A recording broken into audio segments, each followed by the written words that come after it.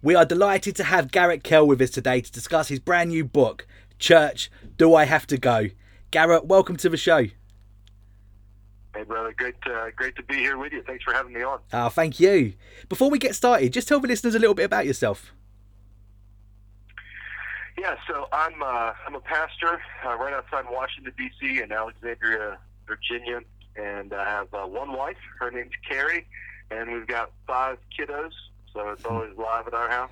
Yeah. Been a pastor here for about 7 years. I was a pastor in Texas before that for about 7 years as well, and then I've been a believer for I'm almost halfway. I've almost been a believer longer than I've been a non-believer. That'll come up here in just a couple months. But, That's so good. Brilliant. So how did you come to actually write this book then, Garrett?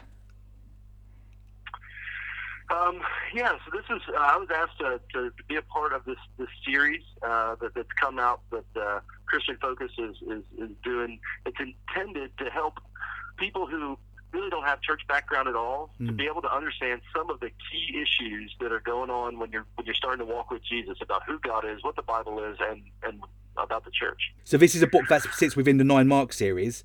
Tell us a little bit about 9 Marks and how you got involved with them.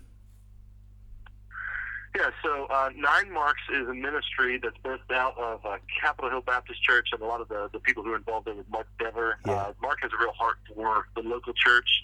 He wants to see churches built up according to God's word so that they can be healthy, so that the gospel is not only proclaimed, but it's also portrayed in a way that people see it and understand it and feel gospel life. And so 9 Marks produces resources that are aimed at helping churches address real kind of nitty-gritty, not the sexy stuff that a lot of people are focusing on when it comes to church stuff, but the kind of the nuts and bolts, the plumbing. Yeah. And it's been hugely helpful for me as a pastor to be working with them. Yeah, so good. I know you had Mez McConnell as the cheeky editor on the 9 Marks series. What was Mez like to work with, and how much work did he actually do on your book? Listen, I love Mez. Mez is nuts. And but he does for Jesus in a way that I really resonate with. We've had him preach here at our church a few times, and God actually used him in his testimony to work in the life of a friend of mine who's now come to know Jesus. So love Mez. He had some good insights here. And Mez he's a brilliant writer, and I love that brother. Yeah. Thankful to work with him. Have you ever had a photo with Mez before, Garrett? Well, he has to stand on a box, and I hope he hears that. He's always in his beanie and always looks like he wants to hit somebody, but he really does love Jesus. I was about to say that. I was going to say, was he smiling in your photo? I was with him a couple of days ago, and I was really, really pleased to get a photo with him. And I walked away after the photo and looked at it, and exactly that. He looked like he wanted to kill me. That's typical. That's actually his love language. Yeah. Brilliant. You start off your book telling us about a character that you've named Brian. Tell us a little bit about that. Yeah, so the way that the series is written, each of the books introduces a character, and then you follow the character through wrestling with these various questions. So Brian is actually a character that there's some embellishment, but he's a guy that I actually knew from where I grew up back in West Virginia, and he had some. Yeah, he was very much like me in regards to a life of partying and drugs and drinking and all that kind of stuff. His life was a bit harder than mine, I think, in various ways in regards to his circumstances. But he had a real tragic experience where a friend died, and it really forced him to question some things about himself. And he just kind of started wandering into church looking for answers. So again, the introduction, I wanted to hide some of the details of his life, but it's based on something that a real person's going to go through when they meet tragedy and they start seeking Jesus, and they show up at a church, and all of the things that are just brand new, like, what is this place? What's going on here? Why are things the way they are? So we just try and take Brian through a lot of those big questions and wrestle with him from the scriptures. Yeah, great stuff. So break it down for us, Garrett. What is the church, and why should people go? Oh man, yeah, it's funny because most of my life I wasn't a Christian, and I would have asked the same exact question. So the church, one of the most important things we got to understand is the church is not it's not a place. It's not just a building, like a structure. That's how I always thought of church. But rather, the church it's a people. It's a people who have been rescued by God's grace, pulled out of their sin, pulled into Christ by His mercy, and united together to know God, to love God, to worship God. And so the church is the people, and that shows up in local churches where you have local gatherings of believers who get together to worship God, to hear His word, to live out His word together, with the aim of knowing Jesus, loving Jesus, making Jesus known, and helping each other in the midst of all of our struggles as we head toward heaven. What makes a healthy church, and what are the signs to look for in a not so healthy church? So I think whenever we're asking, like, what am I looking for in a church, what makes a healthy church, what we've got to do is we've got to admit that all of us have biases, right? So we've got to check those at the door, and we've got to come to God's word and say, God, you tell me what I need. So we've got to have the posture of a child who needs to be instructed, which is not our natural tendency. We tend to just kind of go on how things feel or seem. And sure, there's a subjective sense, but we want to come to the Word, and we want to first and foremost see, is this a church that takes God's Word seriously? Is man's opinion ruling, or is God's Word ruling? So, and the reason it's important is because Jesus warned there's going to be false teachers, and there's going to be deceivers. So we have an enemy, the devil, who wants to lead people away from devotion to Jesus. And we've got to know that there's certainly deceivers out there. So first and foremost is, does the church preach the Scriptures? Does it open the Bible? Does it take all of its cues, not just in what it says from the pulpit, but in the way it organizes itself and the way it seeks to live out commandments? Is it all according to the Scriptures? And then I think another thing that's going to go with that is the gospel central? And when I say the gospel, what I mean is the good news that God enters into our world of suffering and death and sin, and into our own lives by sending Christ, who lived a perfect life, died the death we deserved on the cross, rose from the dead, and now for anybody who, no matter where you've been or what you've done, turn from your sin, trust in Him, He will forgive your sins, reconcile you to God, and then you begin this relationship with Him. And the good news is that God will do that, but then the good news continues for believers, that God continues to give grace to weak, desperate, needy people, which we never stop being. So when you're looking for a church, you want to find a church who is keenly aware that the gospel is what rescued them, the good news of Jesus, that Jesus rescued them, but that they still need Him. So there's something about a community that is keenly aware that I need grace. I need grace to apply command. I need grace to forgive when we don't apply well within our relationships with one another.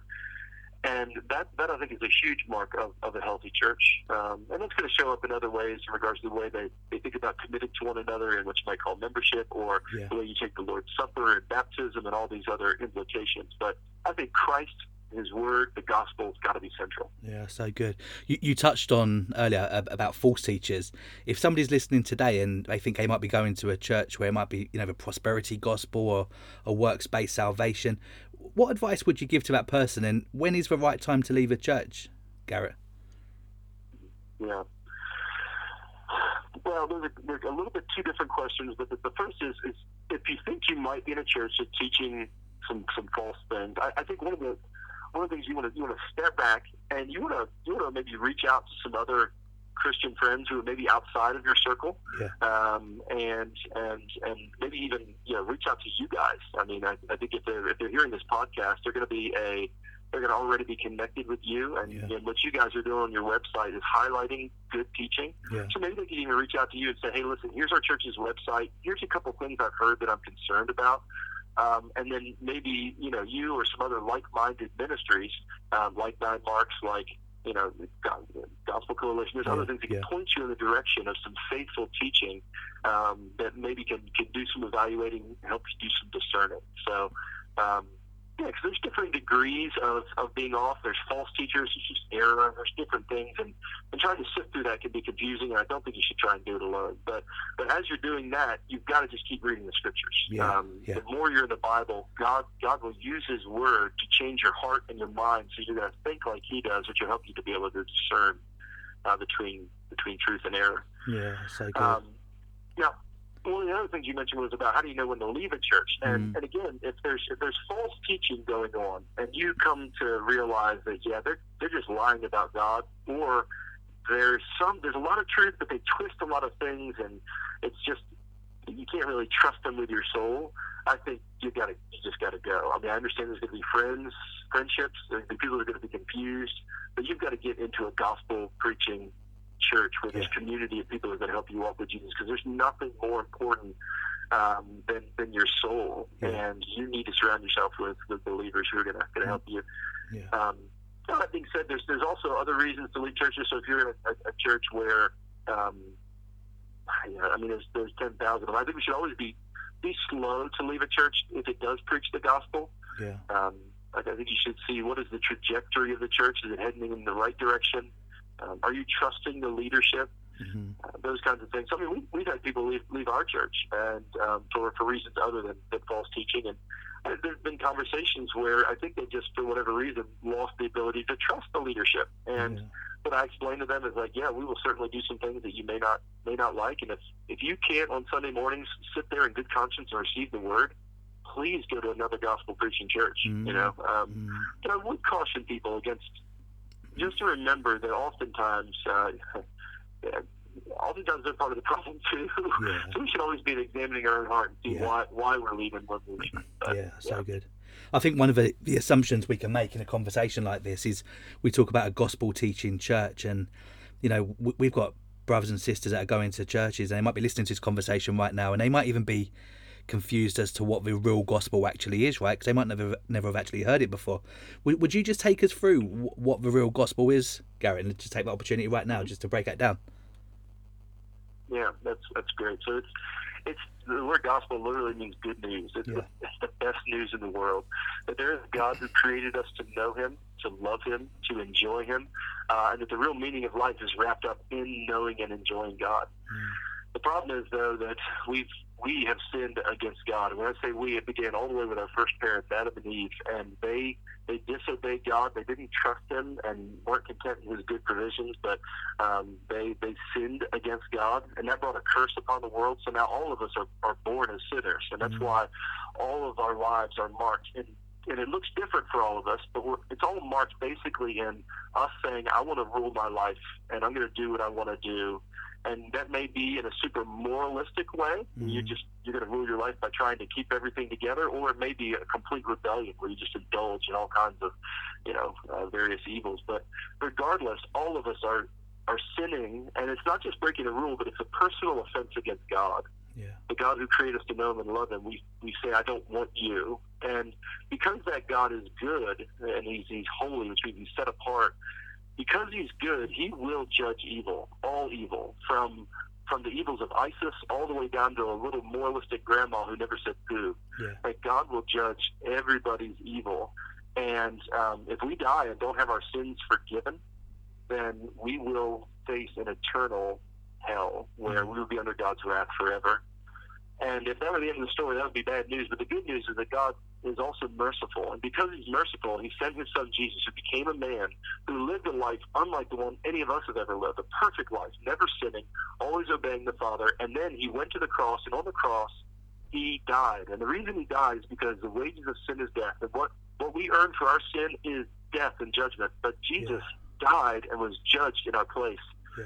And then He went into the grave, and there He was for 3 days. And on the third day, He rose from the dead. He did what nobody else does when they die. He got up from the grave and rose and proved that He had authority, not just over life and death in the grave, but over our sins as well. And He can forgive them. If we will turn from our sin, which is called repentance, we turn away from sinning, a life of autonomy and rebellion, to now follow Jesus. It's in faith that we're trusting in Him for all of our righteousness and everything that we need. And that begins a new relationship where we're actually reconciled with the God we were created to know, and it produces a new life. Not one of perfection, but our direction is different. It's now after Jesus, and we're pursuing Him, and we're struggling, trying to obey Him, whereas before we tried to disobey Him.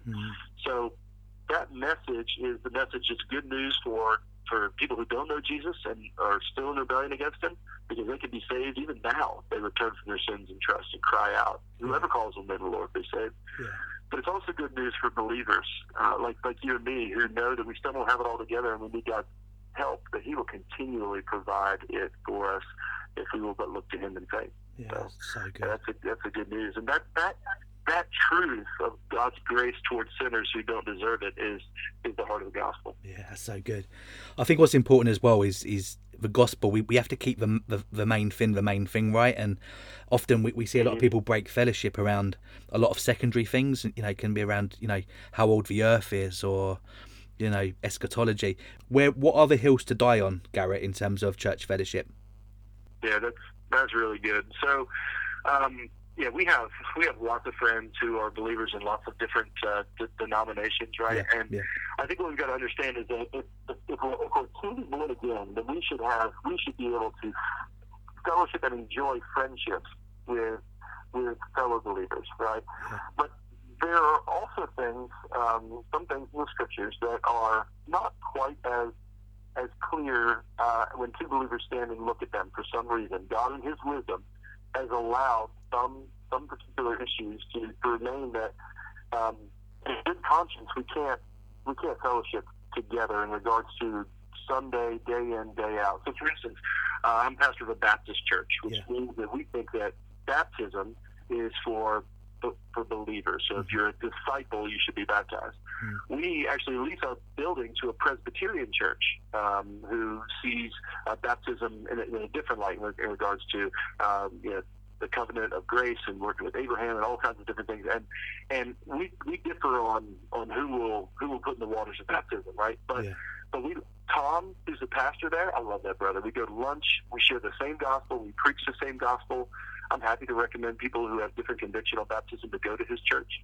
Now I tell Tom I think we'll be Baptist in heaven, but he doesn't believe me, and I'm kidding about that, of course. But there are some things like that I think are good reasons to go say, you know what, we love you guys, but we feel before God that this is an issue that's pretty clear in Scripture, and in light of that, we should not partner together in the same way.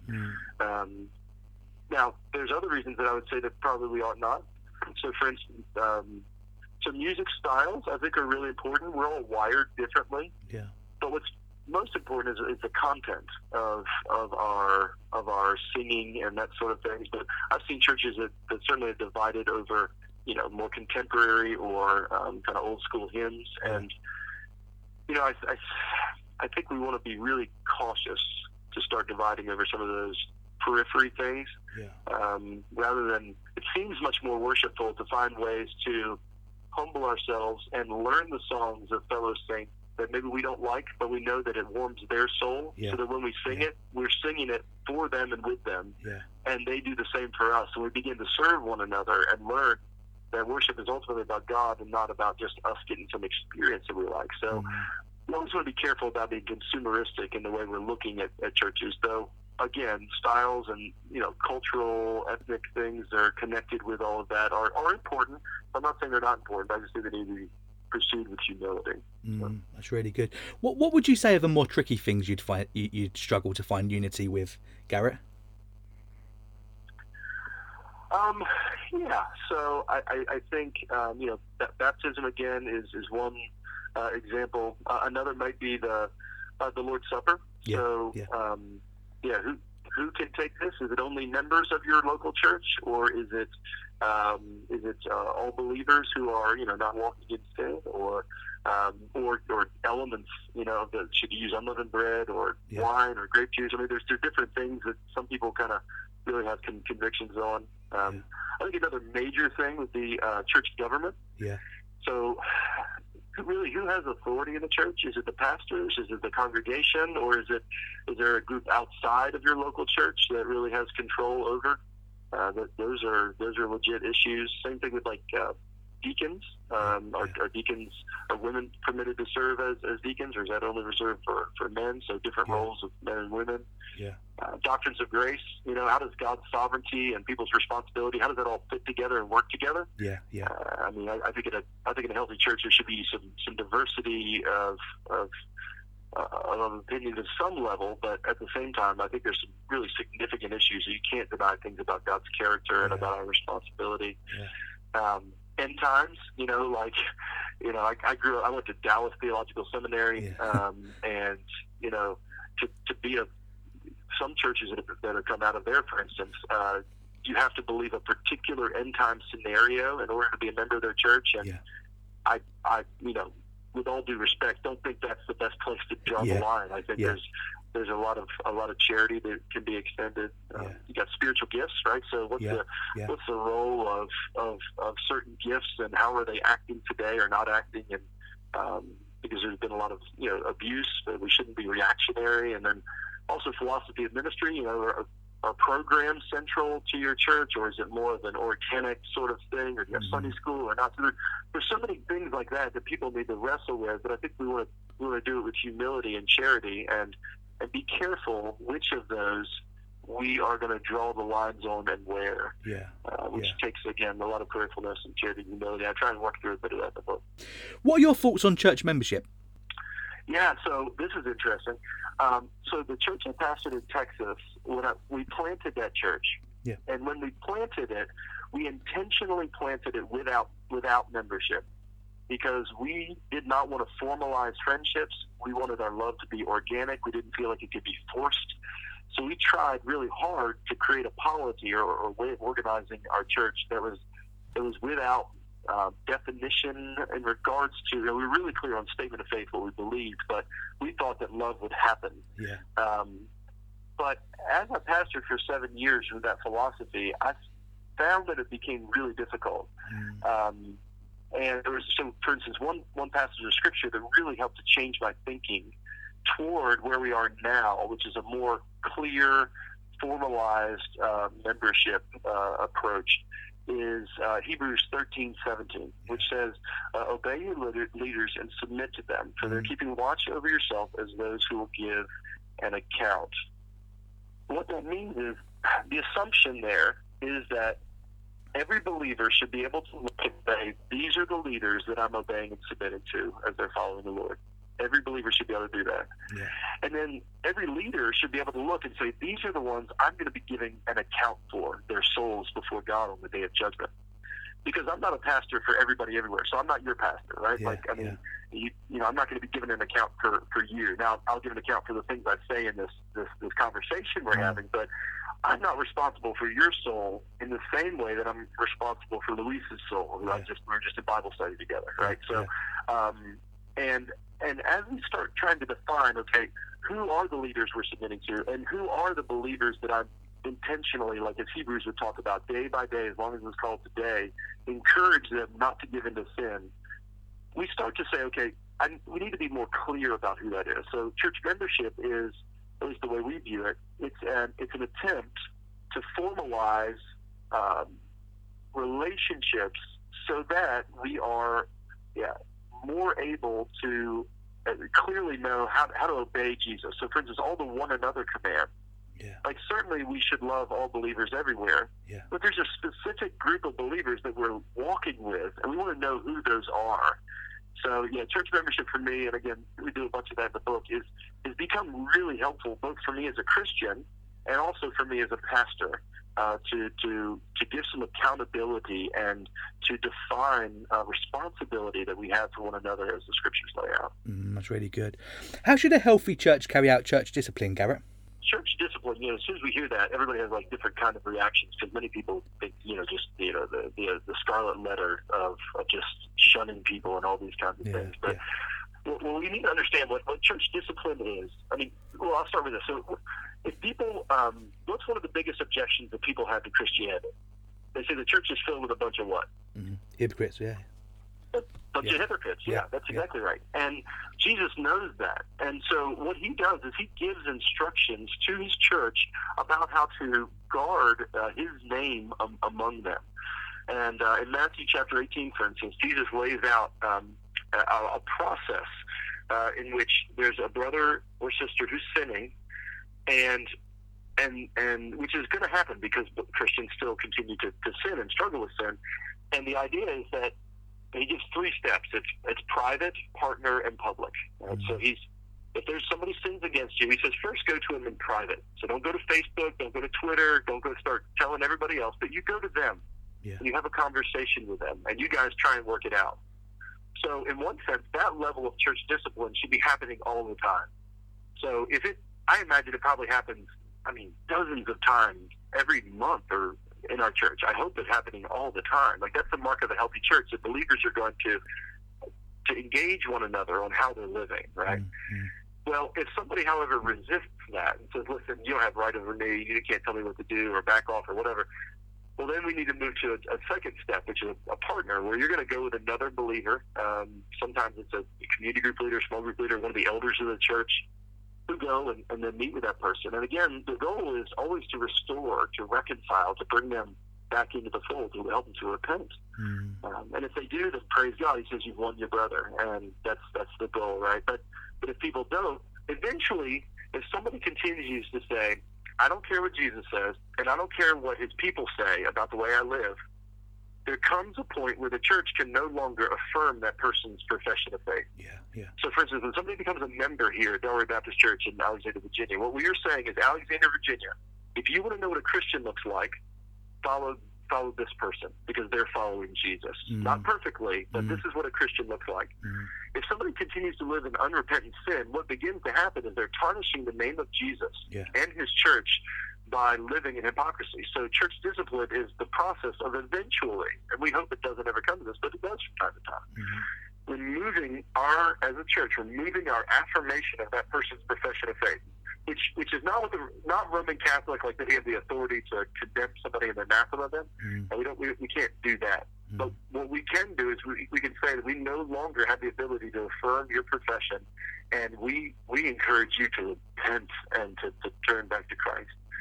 And it's a hard process, brother. I think if people like doing church discipline, you've got some issues. But at the same time, the fruit, both of glorifying Jesus, striking an appropriate sort of fear in the whole church, warning that sinner that they, the destiny that awaits them if they don't repent. All of those things are hugely helpful to keeping us to be a holy people and a happy people in Jesus. Once that church discipline's been carried out and somebody might leave the church, what sort of tips and how do you guys then disciple that person back into the church? Is that an easy process? So there's no, cookie cutter, here's what you do, because every person is different, right? But Jesus says we're now going to relate to this person as a Gentile, a tax collector, a sinner, which means that we just simply view them now and treat them like a non-believer. So if we go out to dinner with them, then what we're not going to do is just act like everything's cool. At some point, we're going to say, hey, listen, I want to see how you're doing with that. Like, we're still so concerned about your soul, right? Now, also, we would welcome them to come to church. So people are still welcome. If someone's disciplined out of the church, that's out of formal membership, but they're still welcome to come on Sunday mornings, unless there's some sort of violation of the law, or there's threats to the community or something like that, would be unique to their situation. But we think there's no better place for a sinner to be than under the preaching of God's word. So we would encourage them to come and to hear the word and to repent. But I think what normally happens is if somebody's in that situation, the people who are close to them will continue to pray for them and reach out. And our hope is always to see people reconciled and restored. And brother, the good news is that it does happen. It does happen. I mean, I have a letter from somebody who was excommunicated from church I was part of, who wrote years later and said, you know what? At the time, it was the worst thing, I thought, but it turned out to be the best thing that ever happened to me. Because I realized that apart from Jesus and his people, I was doomed, and my way was not the right way. And churches can certainly do it wrongly and be authoritative and domineering in a way that is sinful, but if it's done by a bunch of people, as Galatians 6:1 and 2 talks about, who are filled with the Spirit, who know the grace that they've received, they're going to be gentle gentle and patient and prayerful and hopeful for the people who are ensnared in his sin. Yeah, so good. It's also the most loving thing to do as well, right? I mean, you know, it's the easiest thing to do in the world to turn a blind eye to someone's sin, but I've heard John Piper refer to it before as it's the equivalent of combing someone's hair who's sitting on an electric chair. You know, the most loving thing is to, you know, is to pour that, you know, truth into someone's life, isn't it? With the hope that they, you know, will be reconciled with the gospel again. Yeah, I mean, that whole context of Matthew 18 is forgiveness. Yeah, it's the lost sheep, and it's the man who has been forgiven much, and that he should forgive. So yeah, I mean, the goal is restoration and reconciliation. Yeah. That's one of the goals. I mean, Yeah. we also want to, you know, protect Jesus' name, which is supreme above all. But I mean, just from James, just consider this. James 5 says this: "My brothers, if any of you wanders from the truth and someone brings him back," what it doesn't say is that he's a judgmental jerk, right? Yeah, no, it says, "Let him know that whoever brings back a sinner from his wandering would save his soul from death and cover a multitude of sins." Yeah, so good. So we live in a day and age where everybody thinks tolerance is love, and that's not true. Yeah, that's so true. So That's true. just not true. So I true. tell people all the time when they come to our membership classes, please, if I'm ensnared in sin, come after me. Yeah. Don't leave me Yeah. to die in my sin. Yeah. It's loving to speak truth and to pursue one another in love and truth. Amen. Yeah, and I think that's all of this is going to be seen in a healthy church. Yeah. There's going to be marks of people who are following Jesus. That's so good. Garrett, congratulations on writing this book. Church, Do I Have to Go? We're going to put the link where you can buy the book in the description below. Garrett, where can people get in touch with you? I know you're on social media. You do Twitter. Do you do Facebook as well? I'm on Twitter and Facebook and recently Instagram, but I don't use it tons. But yeah, happy to interact with you on there. Fantastic. Okay, well, we'll put those links in the description below as well. Garrett, what's next for you? Have you got any other projects you're working on at the moment? I am. You know, first I'm a husband, a dad, and a pastor, so I'm full time there, obviously. But on the side, I'm working on a book right now on sexual purity, and it's I've been working on it really for about 7 years, and part of my personal story has to do with struggles with pornography and what it means to repent of that and learn to find joy in the purity that comes with knowing God. And so I'm working on that project right now, so you can pray for that. I'm hopeful that God will use that to bless our church and then anybody else who might read it. So. We'll look forward to that. When do you think that might be out, Garrett? I finished all of my edits. A friend of mine right now is working on the edits, and when we're done, then we'll look to see what next steps might be with the publisher. Yeah, brilliant. Okay, great stuff. Well, thank you so much for your time, Garrett. I really, really enjoyed speaking to you. Yeah, thank you guys and your ministry. God bless you. Bless you. Thank you, Garrett. Take care.